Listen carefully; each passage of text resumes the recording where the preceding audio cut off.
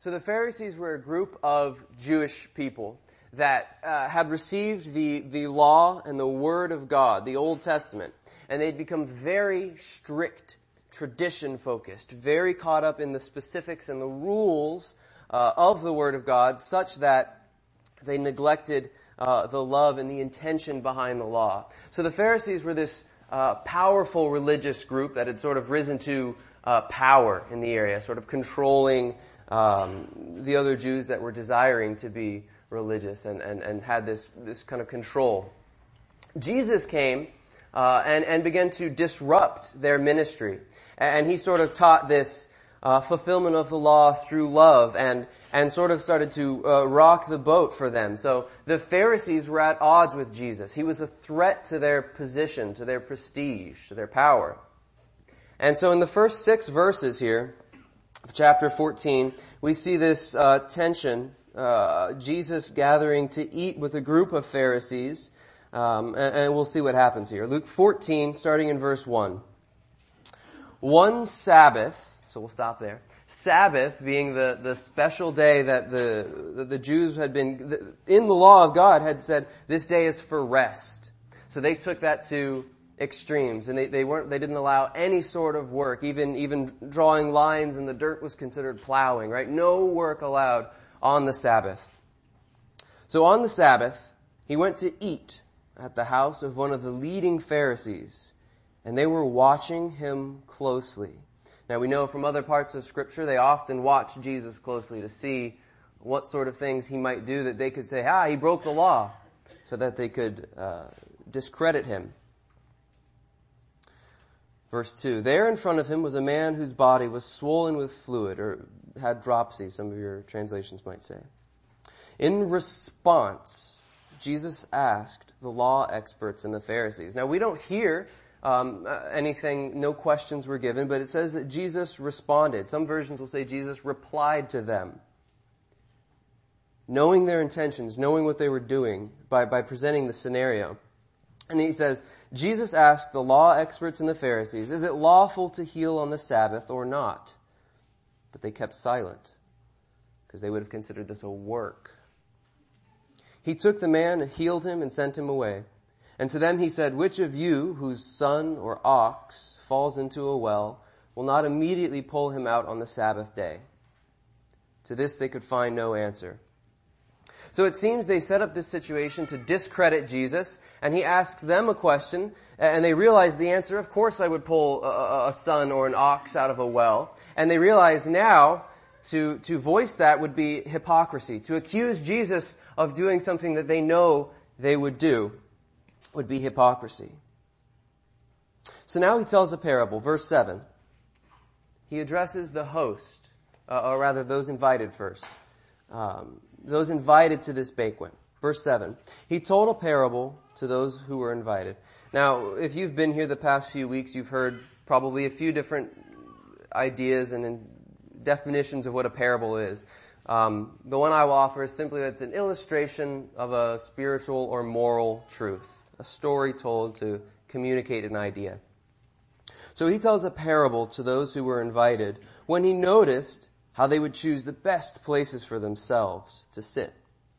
Verse 8, when you are invited by someone to a wedding banquet, don't recline at the best place, because a more distinguished person than you may have been invited by your host. The one who invited both of you may come and say to you, give your place to this man, and then in humiliation you will proceed to take the lowest place. But when you are invited, go and recline in the lowest place, so that when the one who invited you comes, he will say to you, friend, move up higher.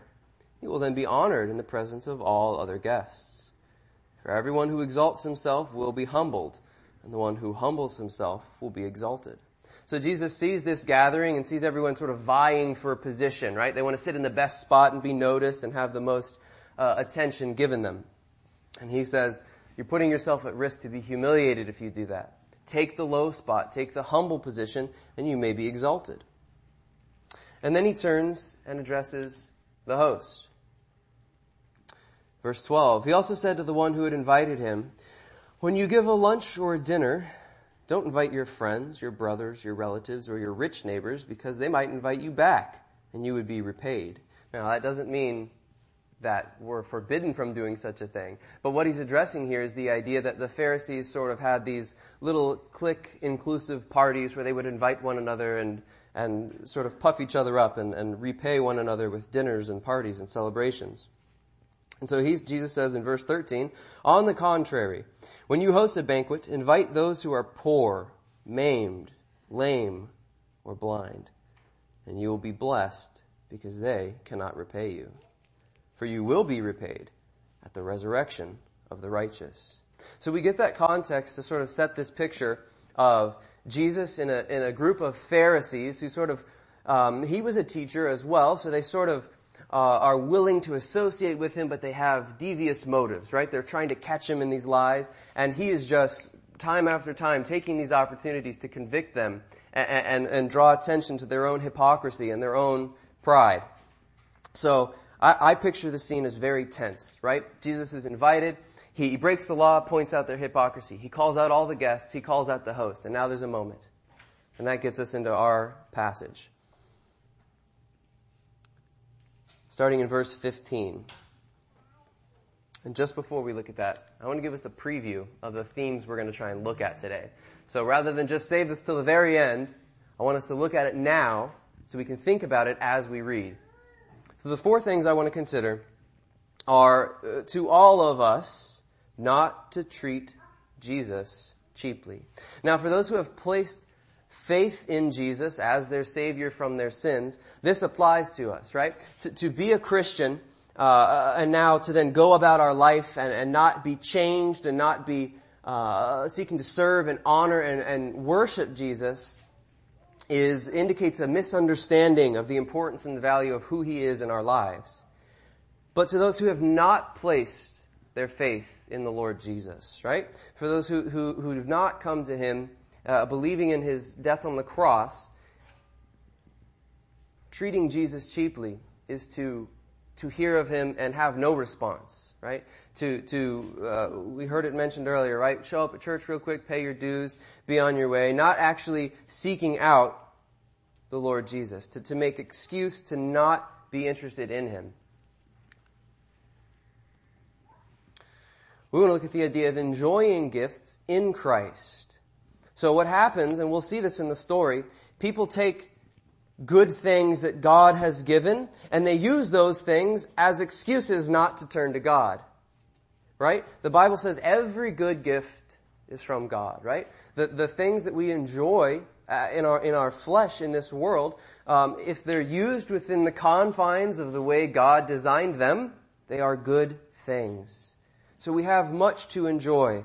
Believers and those who have not placed faith in Christ, we ought to enjoy the things that God has given us, but only in Christ. And we'll look what that means later. Now, to study Christ's methods, asterisk. So, asterisk. This does not apply to everyone. This applies only to those who have put their faith in the Lord Jesus Christ. And what I mean by that is what we see here is situations where Jesus observes a setting and he sees a lesson. And he takes that opportunity to teach, right? If you haven't put your faith in Christ Jesus, you have no reason to do that. Right? You're not supposed to be teaching the Word of God. Why would you? That makes no sense for you.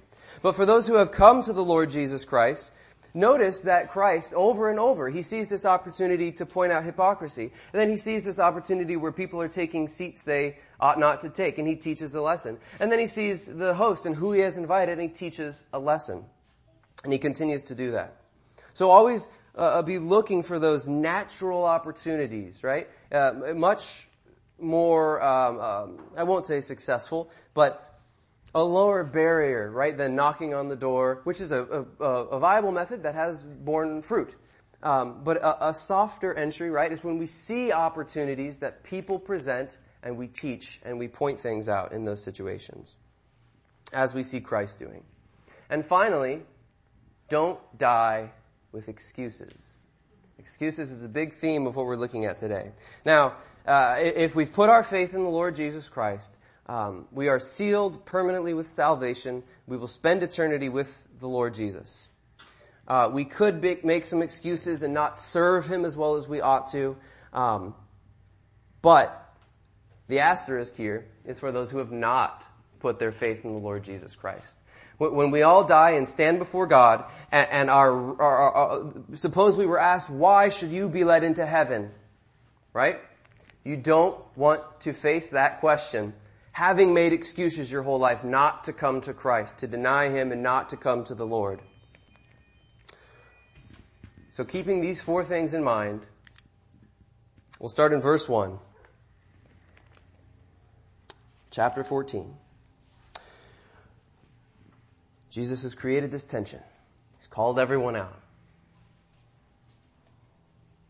When one of those who reclined at the table with him heard these things, he said to him, "The one who will eat bread in the kingdom of God is blessed." So, there's a few possibilities. I picture this as sort of this awkward tension, and then sort of one voice from the back blurts out, "Blessed is the one who eats bread in the kingdom of God." Kind of back in the crowd, breaking the silence.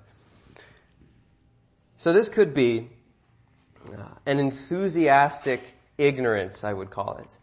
I hear everything you just said, but I miss not really understanding the point and not seeing the urgency and the application to themselves.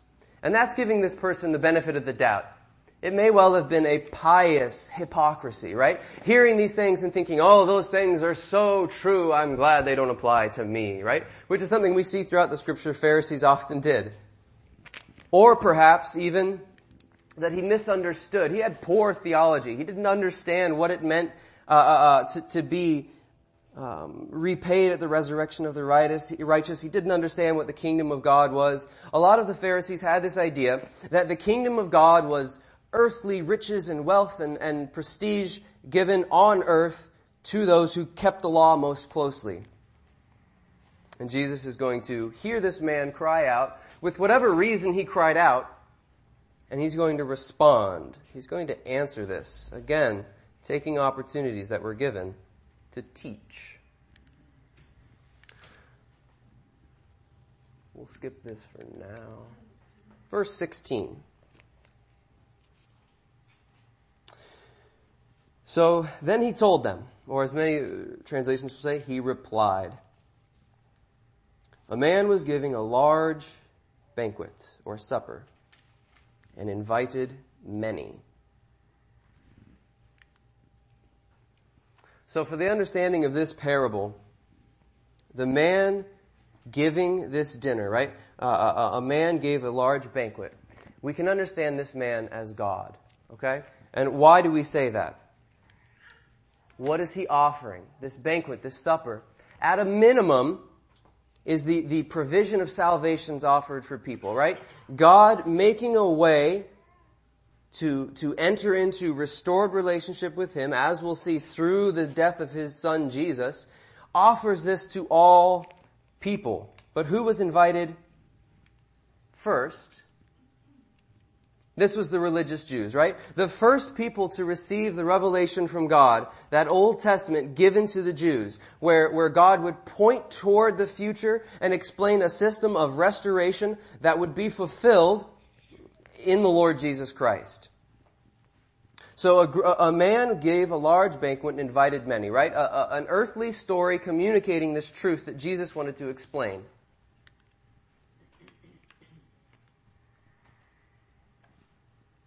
At the time of the banquet, he sent his slave to tell those who were invited, "Come, because everything is now ready."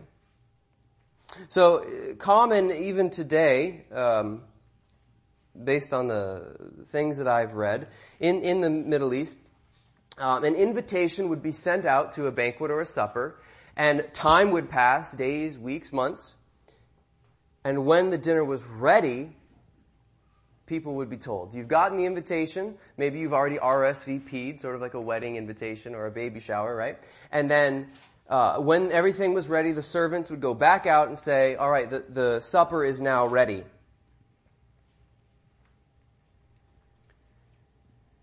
The Old Testament of our Scripture is the invitation. the original invitation that was sent out to the Jews, right? We can look at a few passages. We won't go over too many. There are a vast amount of them. But invitations, things that point toward a coming salvation, a coming supper, a banquet. You know, in Revelation 19, there's something called the marriage supper of the Lamb. And it says that those who are invited to the marriage supper of the Lamb are fortunate, right?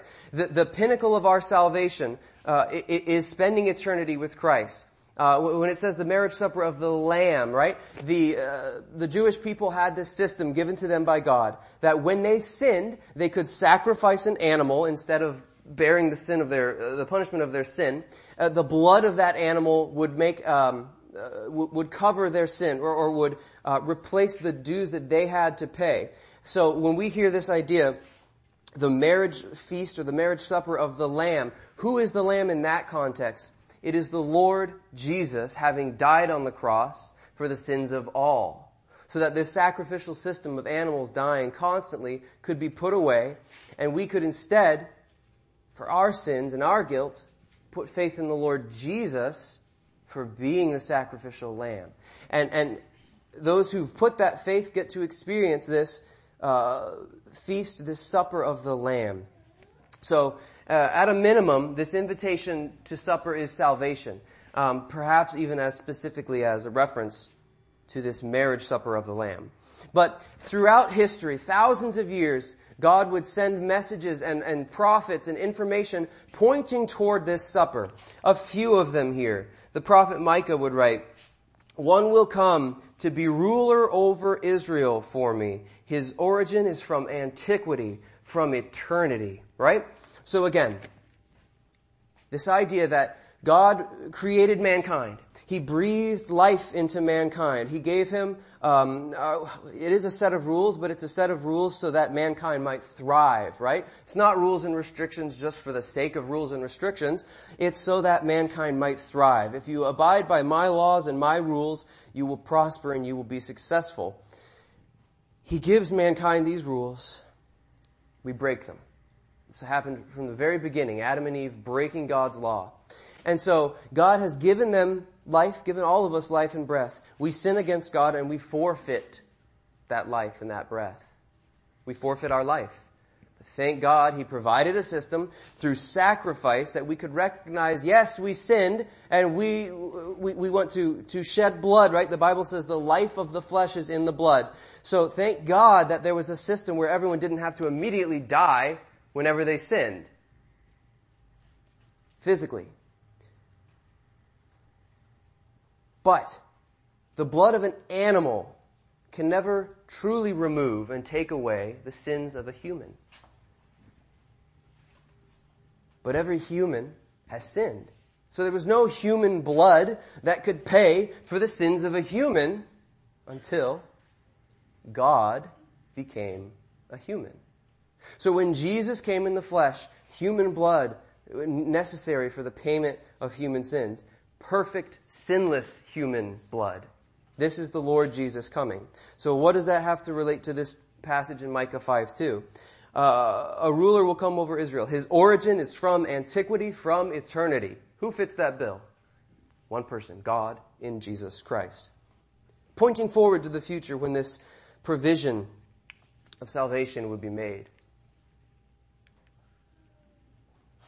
Isaiah 53:5. A little more information about this one who would come. Punishment for our peace was on him, and we are healed by his wounds. The next verse. The Lord has punished him for the iniquity of us all. This language, very similar to the sacrificial system that was used on animals, now being applied to one who would come with an origin from eternity, that punishment would be put on him for the sins of the people. So for thousands of years, these prophets would point forward to an event. And even in our New Testament, in the book of John, John would see Jesus and say, "Here is the Lamb of God who takes away the sin of the world." Thousands of years leading up to this moment, John getting to be the forerunner, that prophet that finally gets to say, "There he is. Not here he comes, but there he is. He's right here. This is the Lamb of God who takes away the sin of the world by shedding his perfect blood, acting like the lamb from the sacrificial system, but now a perfect sinless human. There he is to take away the sins of us all, of the world. So the invitation has been out. And now Jesus, the servant Jesus, comes to say that all things are ready.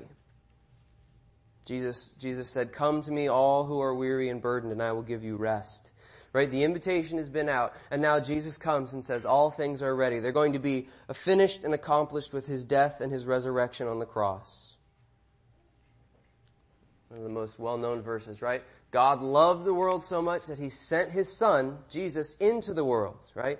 So that believing in him, instead of perishing and dying in our sins, we might have everlasting life. Matthew 11:28 is "Come to me, all who are weary and burdened, and I will give you rest." The invitation of our scriptures is now patiently waiting. The window to attend this feast, to receive those provisions for salvation is open. Right? The invitation of God here, written thousands of years ago, and then still thousands of years ago, but more recently in the New Testament with Jesus coming and those writing about him. The invitation is patiently waiting for each of us, especially for those who have not placed faith in Christ, to come and receive that salvation. So, the invitation's out. This man has made this banquet. He sent out the invitation. He sends his servant to say, "Come, everything is ready." How do people respond? They've already gotten the invitation. Generally at that point they've already said, "Yes, I'd like to be there." But now when the time comes, verse 18, "But without exception, they all began to make excuses. The first one said to him, 'I have bought a field, and I must go out and see it. I ask you to excuse me.' Another said, 'I have bought 5 yoke of oxen, and I'm going to try them out. I ask you to excuse me.'" So why do people make excuses? Why did these people make an excuse? When there's something that we really want to do, our excuses can melt away into thin air, right? Thinking of maybe traveling, right? This is a very simple one. We often can't go somewhere. Why can't we travel? Well, we work, right? Well, until we take off of work, right?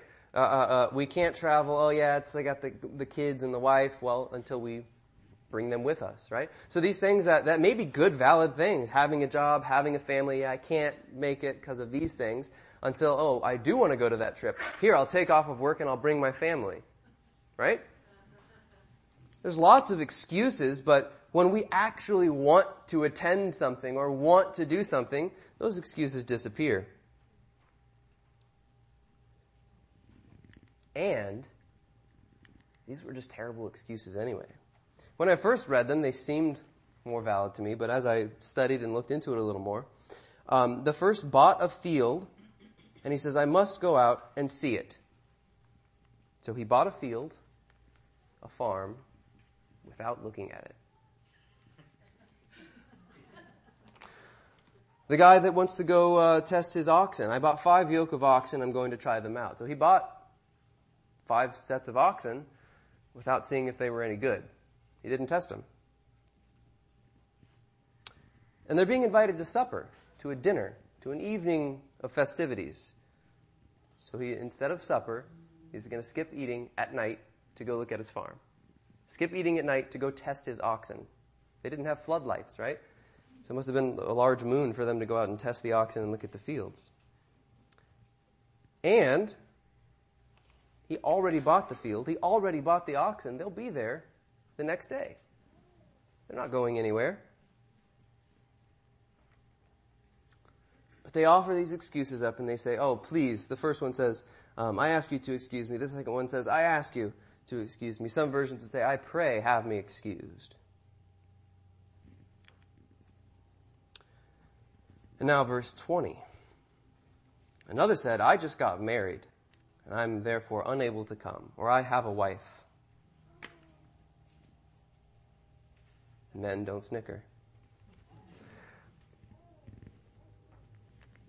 He doesn't even ask to be excused. He thinks this is such a good excuse. I'm not even going to say, I pray having excuses. I can't come. I'm married. Or presumably I just got married, right? The Old Testament law did provide that if someone were freshly married, they could be exempt from military service for a while. So he's using a military service exemption to not go to a dinner. And perhaps this might be the worst excuse of all, because he could just bring his wife to dinner. But instead of being invited to this great fellowship, this massive feast, we'll see the size of it in a moment. And in this time, these weren't, when my wife and I host, we have to count our chairs sometime. Okay, we have, we can fit 8, we can fit 10 if we pull up the card table, things like that, right? In this day and age, the feast was enormous, right? Massive feast. So yeah, bring your wife along. Great, I'm glad you're married. Bring her along.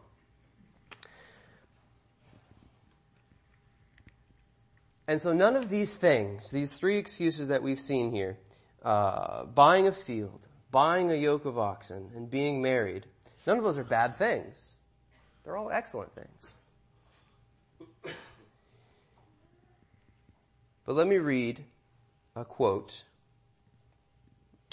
a paraphrase from one of the commentators that I was studying. He says, how many men and women are there listening now, of whom it is true that they are so busy with their daily occupations that they imagine that they have no time to seek Christ.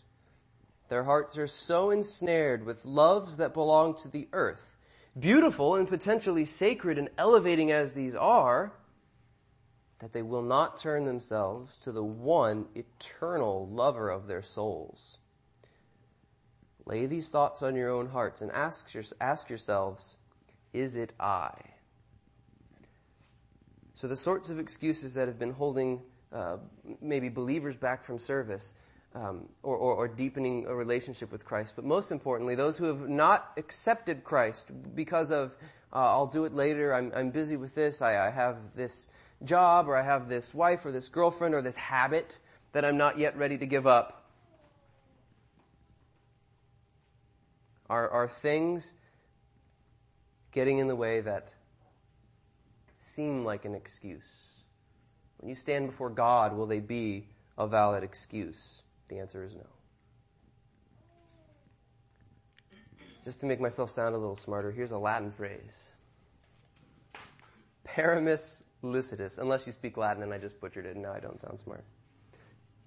Paramus licitus. We perish by what is lawful. Things which are lawful and innocent and good are rendered criminal and destructive when they are abused. So again, things that are given as good gifts from God, our employment, money. Money's not a bad thing. The love and desire and lust for money is. Money's not a bad thing.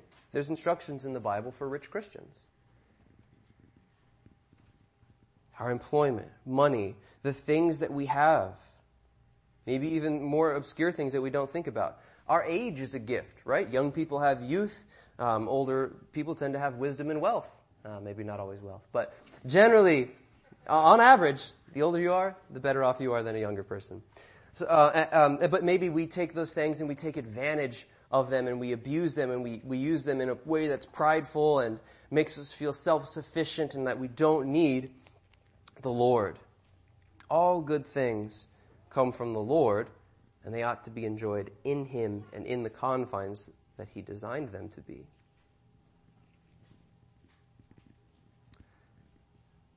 I love this example. I use it too often, and I'll make it really, really short. My fish example. I don't know how many of you have sat through my fish example before. I'll do it real fast.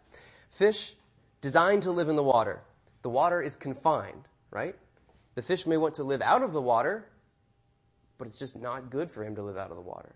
He may not want to be there. I don't like these rules and all this restraints that you put on me.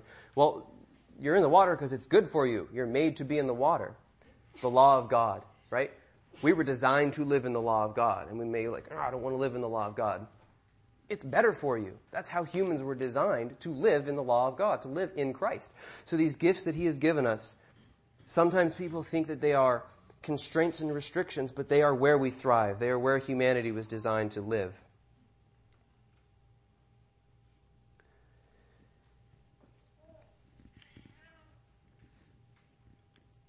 Matthew 13:44. The kingdom of heaven is like a treasure buried in a field that a man found and reburied. And in his joy, he goes and sells everything that he has and buys that field. This verse jumped out to me thinking about this man who wouldn't come to this invitation that he was given, this supper. He refused it because he bought a field. So my mind was drawn to this verse, that when we discover and when we get hold of what it is that Christ is offering us, the free salvation, that excuses ought to melt away when we grasp the gravity of what it is that God is offering us. Salvation from sins. The freedom and ability to stand before God and say, there is no reason you should let me into heaven other than the fact that I've placed my faith in the Lord Jesus Christ, the Lamb of God given to take away my sins.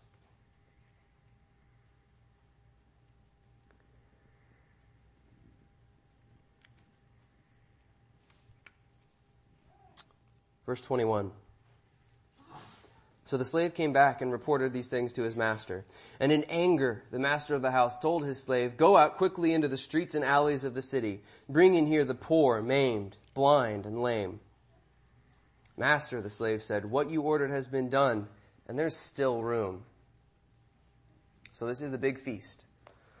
The servants go back out. They gather as many people as they can find from the streets and the alleys. At least in our story, and the message being given to this group of Pharisees here, this indicates those outside of their group, right? Outside of the religious circle. If you reject the invitation, then it's going to go out to everyone. Quite possibly, this reference to the Gentiles as well. Gentile meaning non-Jew, right? So, if this verse specifically is not a reference to the Gentiles, wait, we've got one more verse. The Gentiles are absolutely everyone who's outside of the Jews, right? The religious Jews were given the word of God, and if they reject it, okay, I'll give it to all the Jews and all the people of the world. So he goes out and he invites everyone from the streets and alleys, and there's still room. Thank God there is still room to enter into the kingdom of heaven. It's not closed. Not yet. Verse 23. So the master told the slave, go out into the highways and the lanes, right, beyond the streets and the alleys, and make them come in, compel them to come in, so that my house may be filled.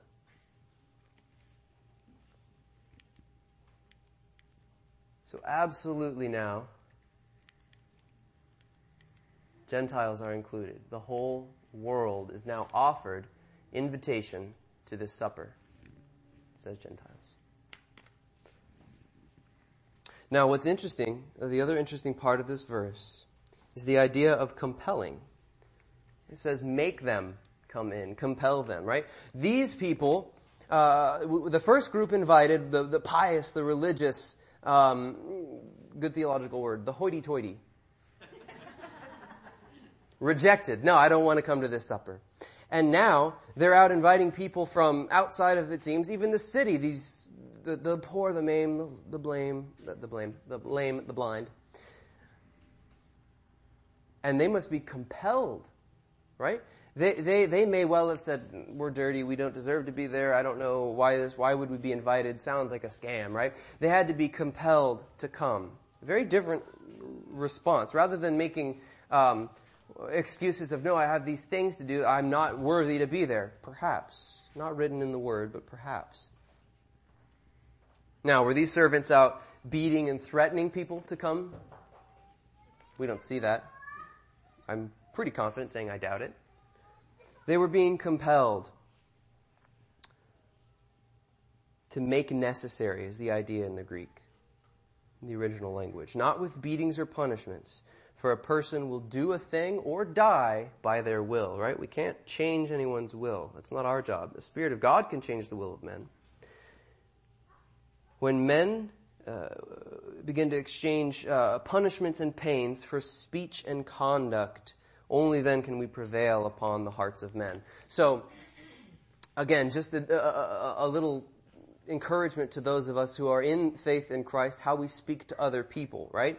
It shouldn't be, I hope it's not very often. We can warn them, but we ought not to threaten them or forcibly coerce them, right? It ought to be by the nature of how we live and the way that we speak and the things that we do that we draw people in, right? We should be pulling people in towards the love of Christ. Not pushing them towards the love of Christ, but we ought to be in the love of Christ, pulling them toward it. Compelling people. Allowing people to realize the necessity. And the last verse we'll look at.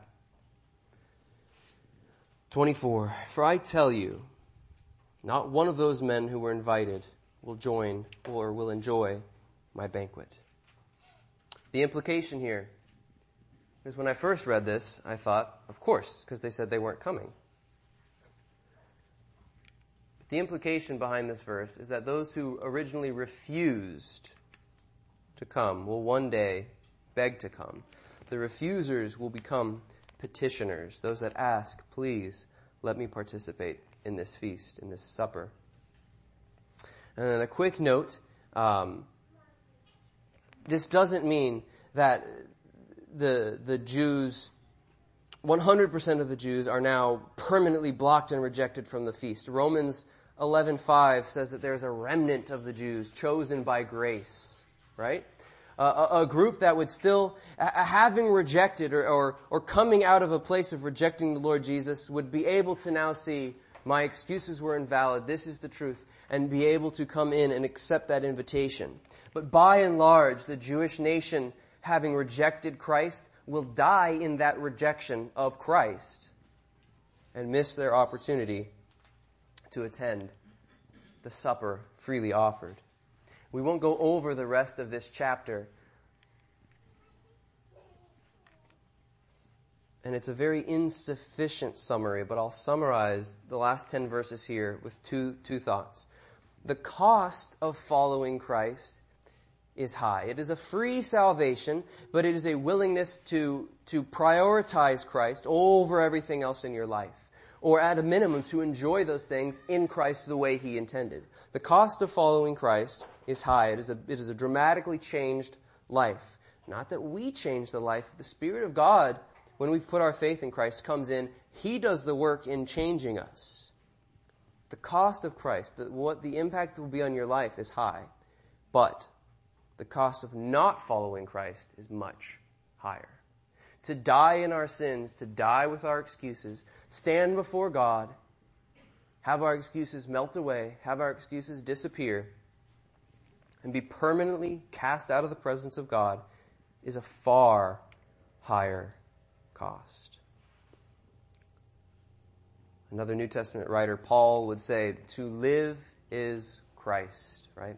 Again, being under the Word of God and seeking to live our life in a way that is honoring to Him, that is where humans thrive, right? The field of psychology is just human efforts, they don't realize it, but to discover the way God made people tick.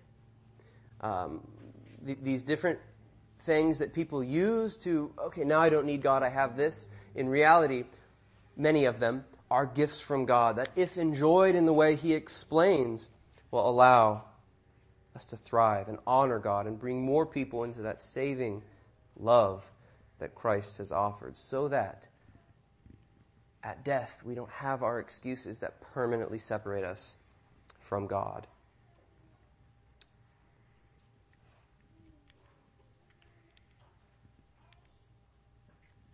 So, believers, we ought not to behave like those who rejected the invitation.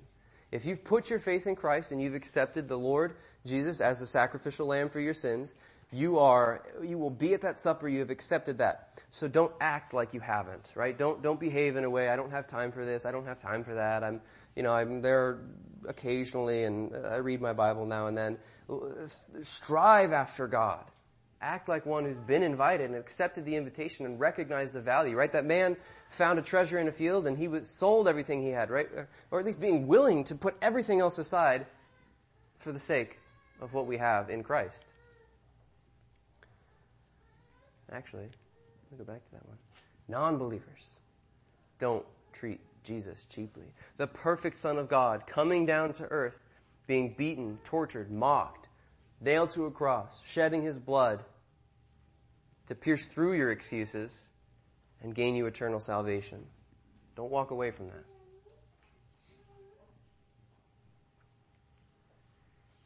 Learn how to enjoy all the good gifts from God, right?